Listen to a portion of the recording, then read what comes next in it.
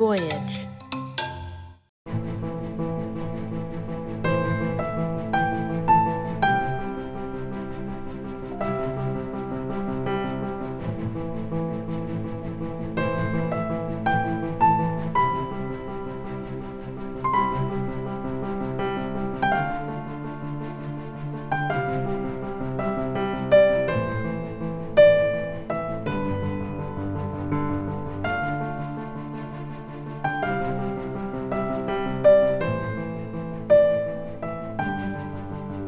So when Lisa had brought this story to me of a white Irishman who had stood up and fallen in love with his slave, who, as Lisa endearingly told me, he spent $50 on this woman, and his words were, had he known she was going to be this much trouble, he'd have kept the $50 in his pocket.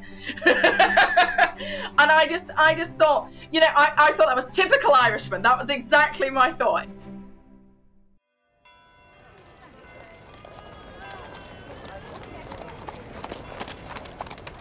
The sellers crawled out above the bustle of the crowd, gathered in the market. The smell of sweat, blood, and tobacco smoke was heavy, filling the lungs with every inhalation. Each man offered discounts or incentives to buy direct from him, rather than his neighbours, boasting the best wares in the place. Buyers flocked to the stalls and stages, scrutinising the stock they offered.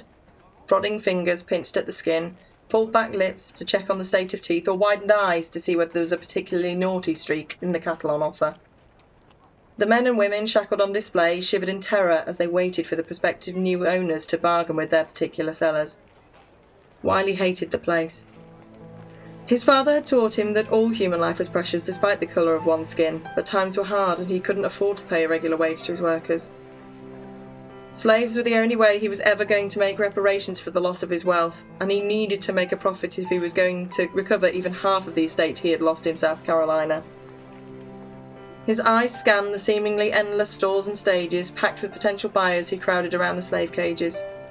The poor souls waiting to be bought and stared at the white men in fear, their eyes wide as they silently begged for some semblance of mercy. Though few, if any, would be shown such courtesy in this place. All Wiley could do was provide them with a half-decent life and more care and consideration than the other plantation owners were renowned for. That was how he would make it up to them. He might buy them, but he would at least offer them a modicum of respect that his peers wouldn't. A couple of the men caught his eye as they walked past him, their chains thunking noisily with each step.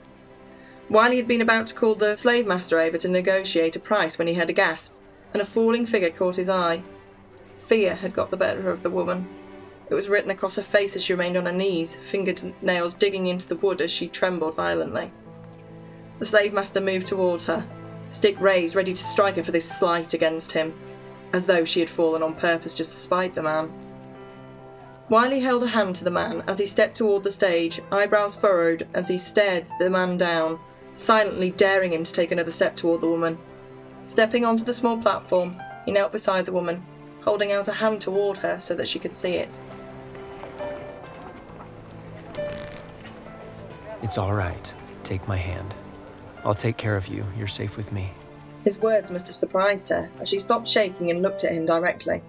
Wiley smiled at her softly and nodded, moving his hand toward her to emphasise that he meant her no harm, and that she could take it without fear of punishment.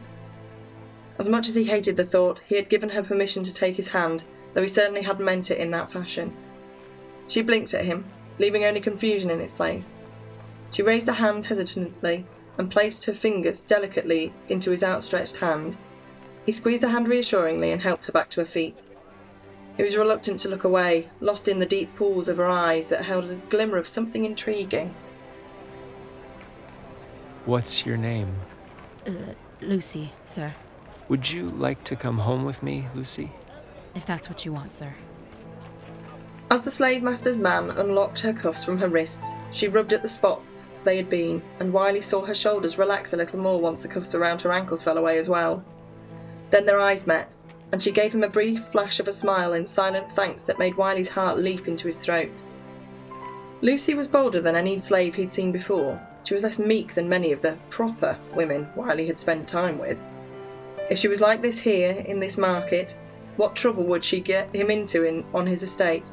So much for staying out of trouble. the man who purchased Lucy as a slave, Wiley Pope, would later marry her and have children with her. Here's Lisa King, their direct descendant. Well, as a little girl, I already knew I was different. It was weird as a kid, when I have a German grandmother, white, I've got the Sicilian, I've got the Jamaican, and all of them in one room is confusing enough, But it's funny how I always knew stories. As a kid, in your mind, I've heard about Wiley as a little bitty kid. And I'm thinking he's like still alive, not realizing this is my fifth grade grandfather. We're talking prior Civil War. It just was fascinating to me growing up as an adult. Like, wait, this is a real person. What? This is true. Some people, they go through family stories. There's nothing behind it. I actually found paperwork. I left the country and people knew who he was, And it just dawned on me how outside of that, nobody really knew anything. Well, I think it's more of a spiritually thing. There's always one person in every family that I think the ancestors talk to. I know it sounds crazy, but we do have that spiritual oneness where I couldn't literally sleep. It's like I would hear Wiley talking to me or, grandma, like, keep it going. I had this voice in my head that, it needed to be brought out. It was important. And I think when the Rodney King situation happened, I think that's when it first started. And then the last deal with the riots, I had someone ask me, for being African American, that I'm very proud of it, but I was raised to envelop all of my ethnicities. Do you know what I mean? And that's when it became very important to bring up Wiley, because we wouldn't have a history if it wasn't for that ballsy Irishman. Wiley fell in love with the slave, Lucy.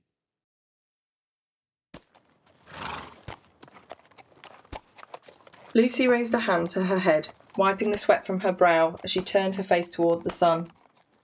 It had been several months since Mr. Pope had bought her from the slave market and brought her back to his plantation. The passage of time meant little to her. As a slave, her lot in life involved getting up, working the fields and returning to the barn for the night, with meals interspersed throughout the day. She didn't count the hours or the days at the plantation any more than when shackled at the slave market.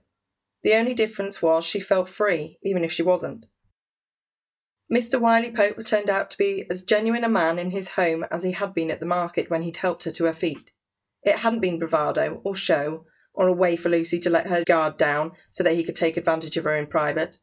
She'd been lucky that none of the enslavers had taken that opportunity with her as they had with other female slaves she'd known, but she had suspected that her new master might take the chance to bed her once they'd returned to his home. Only he hadn't.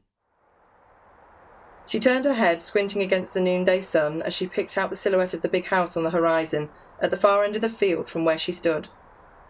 Mr. Pope would be in his study now, working through his books and accounts, counting his money as he tried to determine where things were financially with the plantation.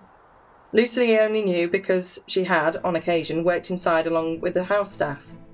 It wasn't often that the housekeeper, Mrs. Harris, would come and call on Lucy to work inside in the morning, but Lucy always hoped that she would. Mr. Pope had the most enchanting smile when he looked at Lucy. She'd noticed it the day he'd picked her up off the stage.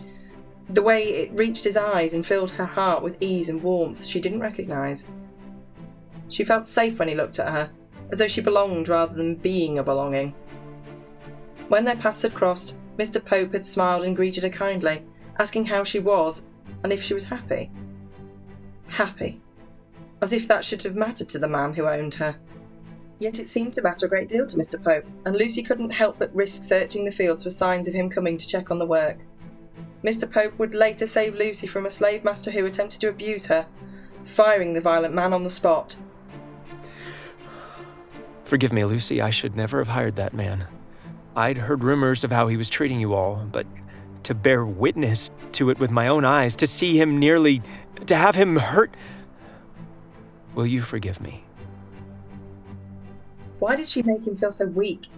How had she broken him down as she had? They'd barely said more than a couple of words in greeting one another, but she was always on his mind. Deep down, he knew he shouldn't think of her, that he should have found himself some plantation owner's daughter to marry to secure his position in Missouri.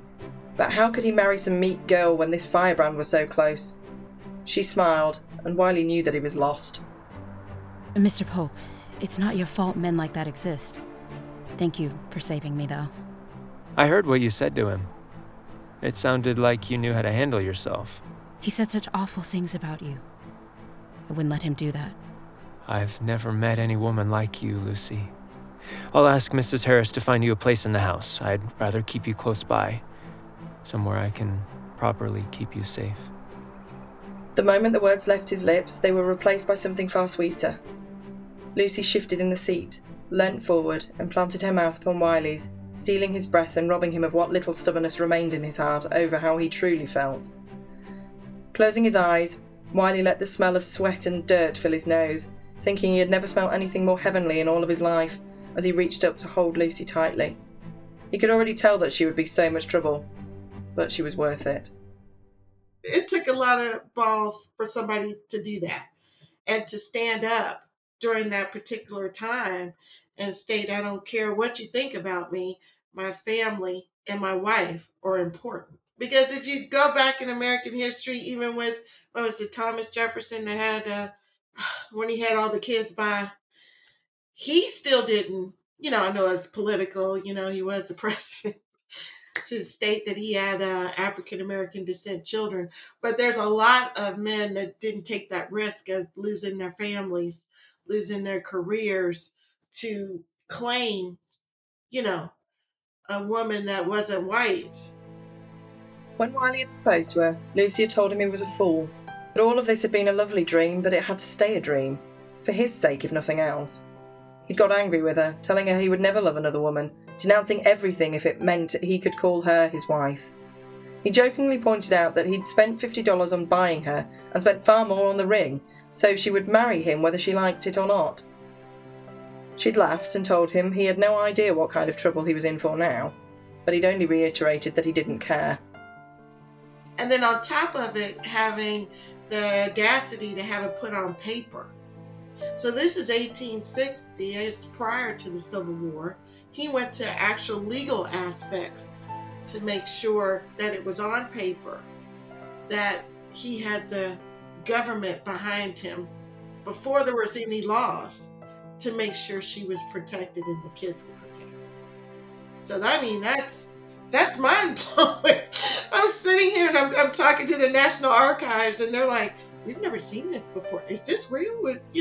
They literally looked it up and it's just amazement. I found out the gentleman that helped me had wrote his thesis on it. He's like 90. He's so cute. He's 90 and he knew about Wiley, but he didn't have all the stories with it.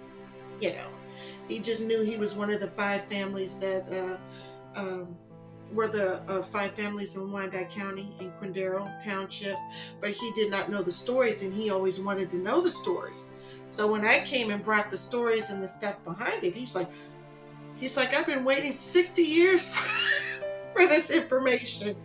And I also spoke to Thomas Jefferson's 5th great grandson who wrote the book and got everyone up in the DNA test and everything going. They all told me not to let it go. They said, you've got to write a book. You've got to put this out there because this turmoil right now in the U.S. per being African American and not being able to have ownership of our whole culture, which no one here is 100% nothing. If they are, they just got off the boat last week, okay? But anybody that's here is mixed with something. And I have to show homage and praise and thankfulness for all of it. The Indian, the German, the Sicilian. None of that, the German or any of that would have been possible without Wiley's sacrifice and what he did. This white man loved his family, loved who he was, and took a risk of his own life and didn't speak to his family for almost his immediate family, his mother, his siblings, until he knew that his wife and his children were old enough and protected and they were okay. So he did not go back to his family till he was in his late 70s and 80s, after his wife died and the children were older. And he left them land and made sure they were secure before he felt comfortable enough to go back to South Carolina. Jameson had come back and set fire to their land. Lucy cradled her daughter in her arms, stroking her chubby cheeks with gentle fingertips. She watched the steadily dimming glow from outside the window, smoke filling the steadily lightening sky. They continued to extinguish the flames, but they'd raged for most of the night, and without even looking outside, she knew that the damage done would force them into debt they could ill afford. The door opened and Wiley shuffled in his pyjamas. His head was low, and his slumped shoulders were covered in soot. She could see he was discouraged. Lucy's heart ached for him, but she'd had her own night's activities. She whispered as he collapsed into the chair by the window, head back so that she could see his black and red face. The sight of where the flames had burnt him broke her. How bad is it? Bad. It's bad, Lucy. I don't know what we're going to do or how we'll recover. We will. I know my husband, and he's a stubborn man who gets what he wants. He bought and paid for me and then persuaded me to be his wife. And now he's the father to 4 gorgeous boys and a beautiful daughter. A daughter? She smiled, staring down at the sleeping angel in her arms. He leapt to his feet and hurried across the room, arms outstretched to embrace his 2 girls in all his sooty glory. Now look at the characteristics that Wiley has had. The whole family, I mean, it's trickled down to all of us. I'm thinking, this is my great aunt. She's a descendant. You know, she discovered Charlie Parker. One of Wiley's children fought in the Battle of Westport, which I had no idea that blacks even fought at that time. You know, that was prior to the movie Glory, prior to, you know, the Civil War. And I just sat up sometimes just crying because I knew I had to do it, but I'm not a writer. I'm more of a storyteller. And I just prayed one night and I ended up meeting Lindsay. That's Lindsay Ellis Holloway, who is writing Wiley's story. And you know, she probably thought I was nuts. I mean, here I am, she's in London, and I'm centered in this story, and she's like, this chick is crazy. You know, I'm like, look, I basically just, because you know I can't text. You know, I had to get this 27-year-old to help me with this. So I'm basically trying to text her, and I'm like, please, you have to let me know, is this worth it? I mean, is it really worth it? And she's like, it's a story that needs to get out. And she said, I'll write it. I'll help you write it. And I'm thinking, oh my God, thanks, Wiley. I have a purpose now. Here's Lindsay. This was a white man that took a slave in a time where that was unheard of. And the lengths he went to make sure that she wasn't just seen as his property, as the rest of the state was seeing her. He wanted her to be recognised as the person she was, along with their kids, because that was who they were. They were his family, they were his life, and he would do anything for them. And I think the world needs to be reminded of that sometimes, that that's who we all are. We're all people at the end of the day, and that's, I think that for me was the biggest impact. You know, they're very close to my heart now. Yeah, he was a giant of a man, very intimidating type man. He basically didn't want them to be slaves again, because the problem was, because the state that they'd fled from saw them as property, because of the debts that he had, because the plantation was failing, his entire family could have been reclaimed to pay his debts, because they were seen as property. And he didn't want that, because they were his family. They weren't things to him, they were his family, they were his bloodline, and he loved them.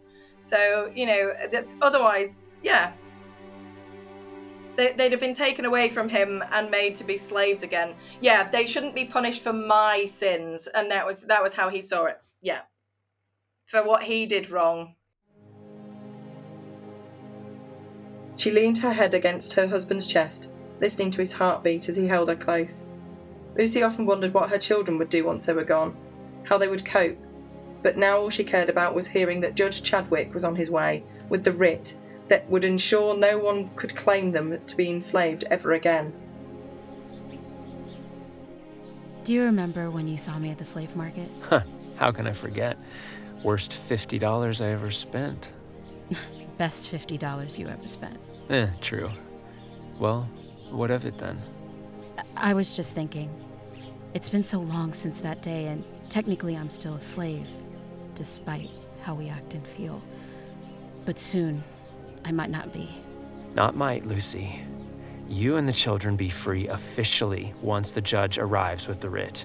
And no one is going to take you from me before that happens. Lucy smiled, hugging her husband tightly, loving him all the more for his determination as she stared out at the perimeters of their estate, guarded by men she barely knew from a town she had only just moved into. The thought of places that didn't believe in slavery had been a mere wisp of a dream to Lucy, and yet here she was living it. The judge laid the paper down on the table and talked them through the document. Though Wiley barely took it in, all that mattered was signing it. So the judge signed first, then Wiley, then Lucy. The judge then asked the children to add their signatures to the back of the document. Not necessary, he said, but he felt it would finalise that part in anyone's mind that may still have doubts about whether they were slaves or not, and all of them eagerly signed. Tears streamed down his face as he pressed his forehead to Lucy's, clinging to the writ as though it might vanish if he dared loosen his fingers even a little. I know. Was I worth the $50 now? And more. He kissed her firmly. They had won.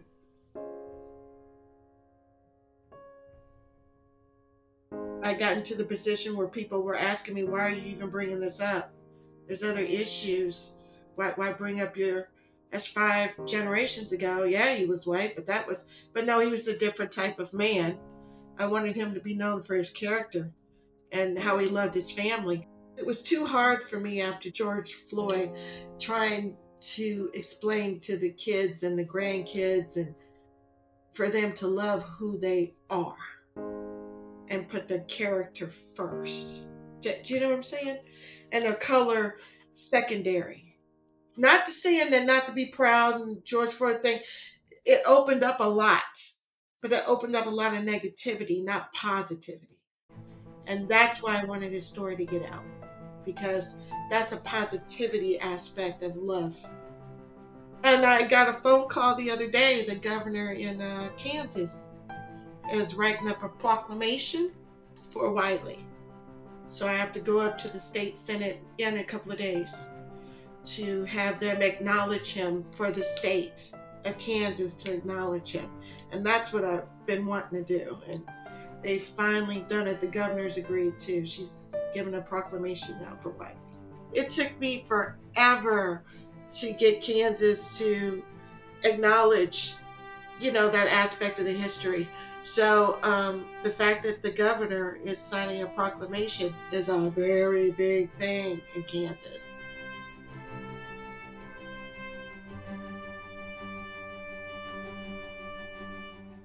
Hope Lives Here is a production of Voyage Media.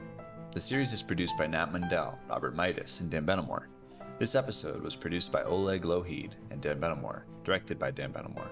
Written by Lisa King and Lindsay Ellis Holloway. Based on their upcoming book, Pope, Hope Has a New Name. Keep an eye out for a link to the book on Amazon, which we will update the show notes with when it is released. In the meantime, you can follow Lindsay on Instagram or Facebook for updates as well. Those links are in the show notes. Editing and sound design by Andres Coca. Original music by Derlis Gonzalez. Starring Jonathan Regier and T. Siobhan Stewart as Wiley and Lucy. If you're enjoying the show, please leave us a 5-star review on Apple Podcasts or anywhere you're listening, and subscribe now for future episodes.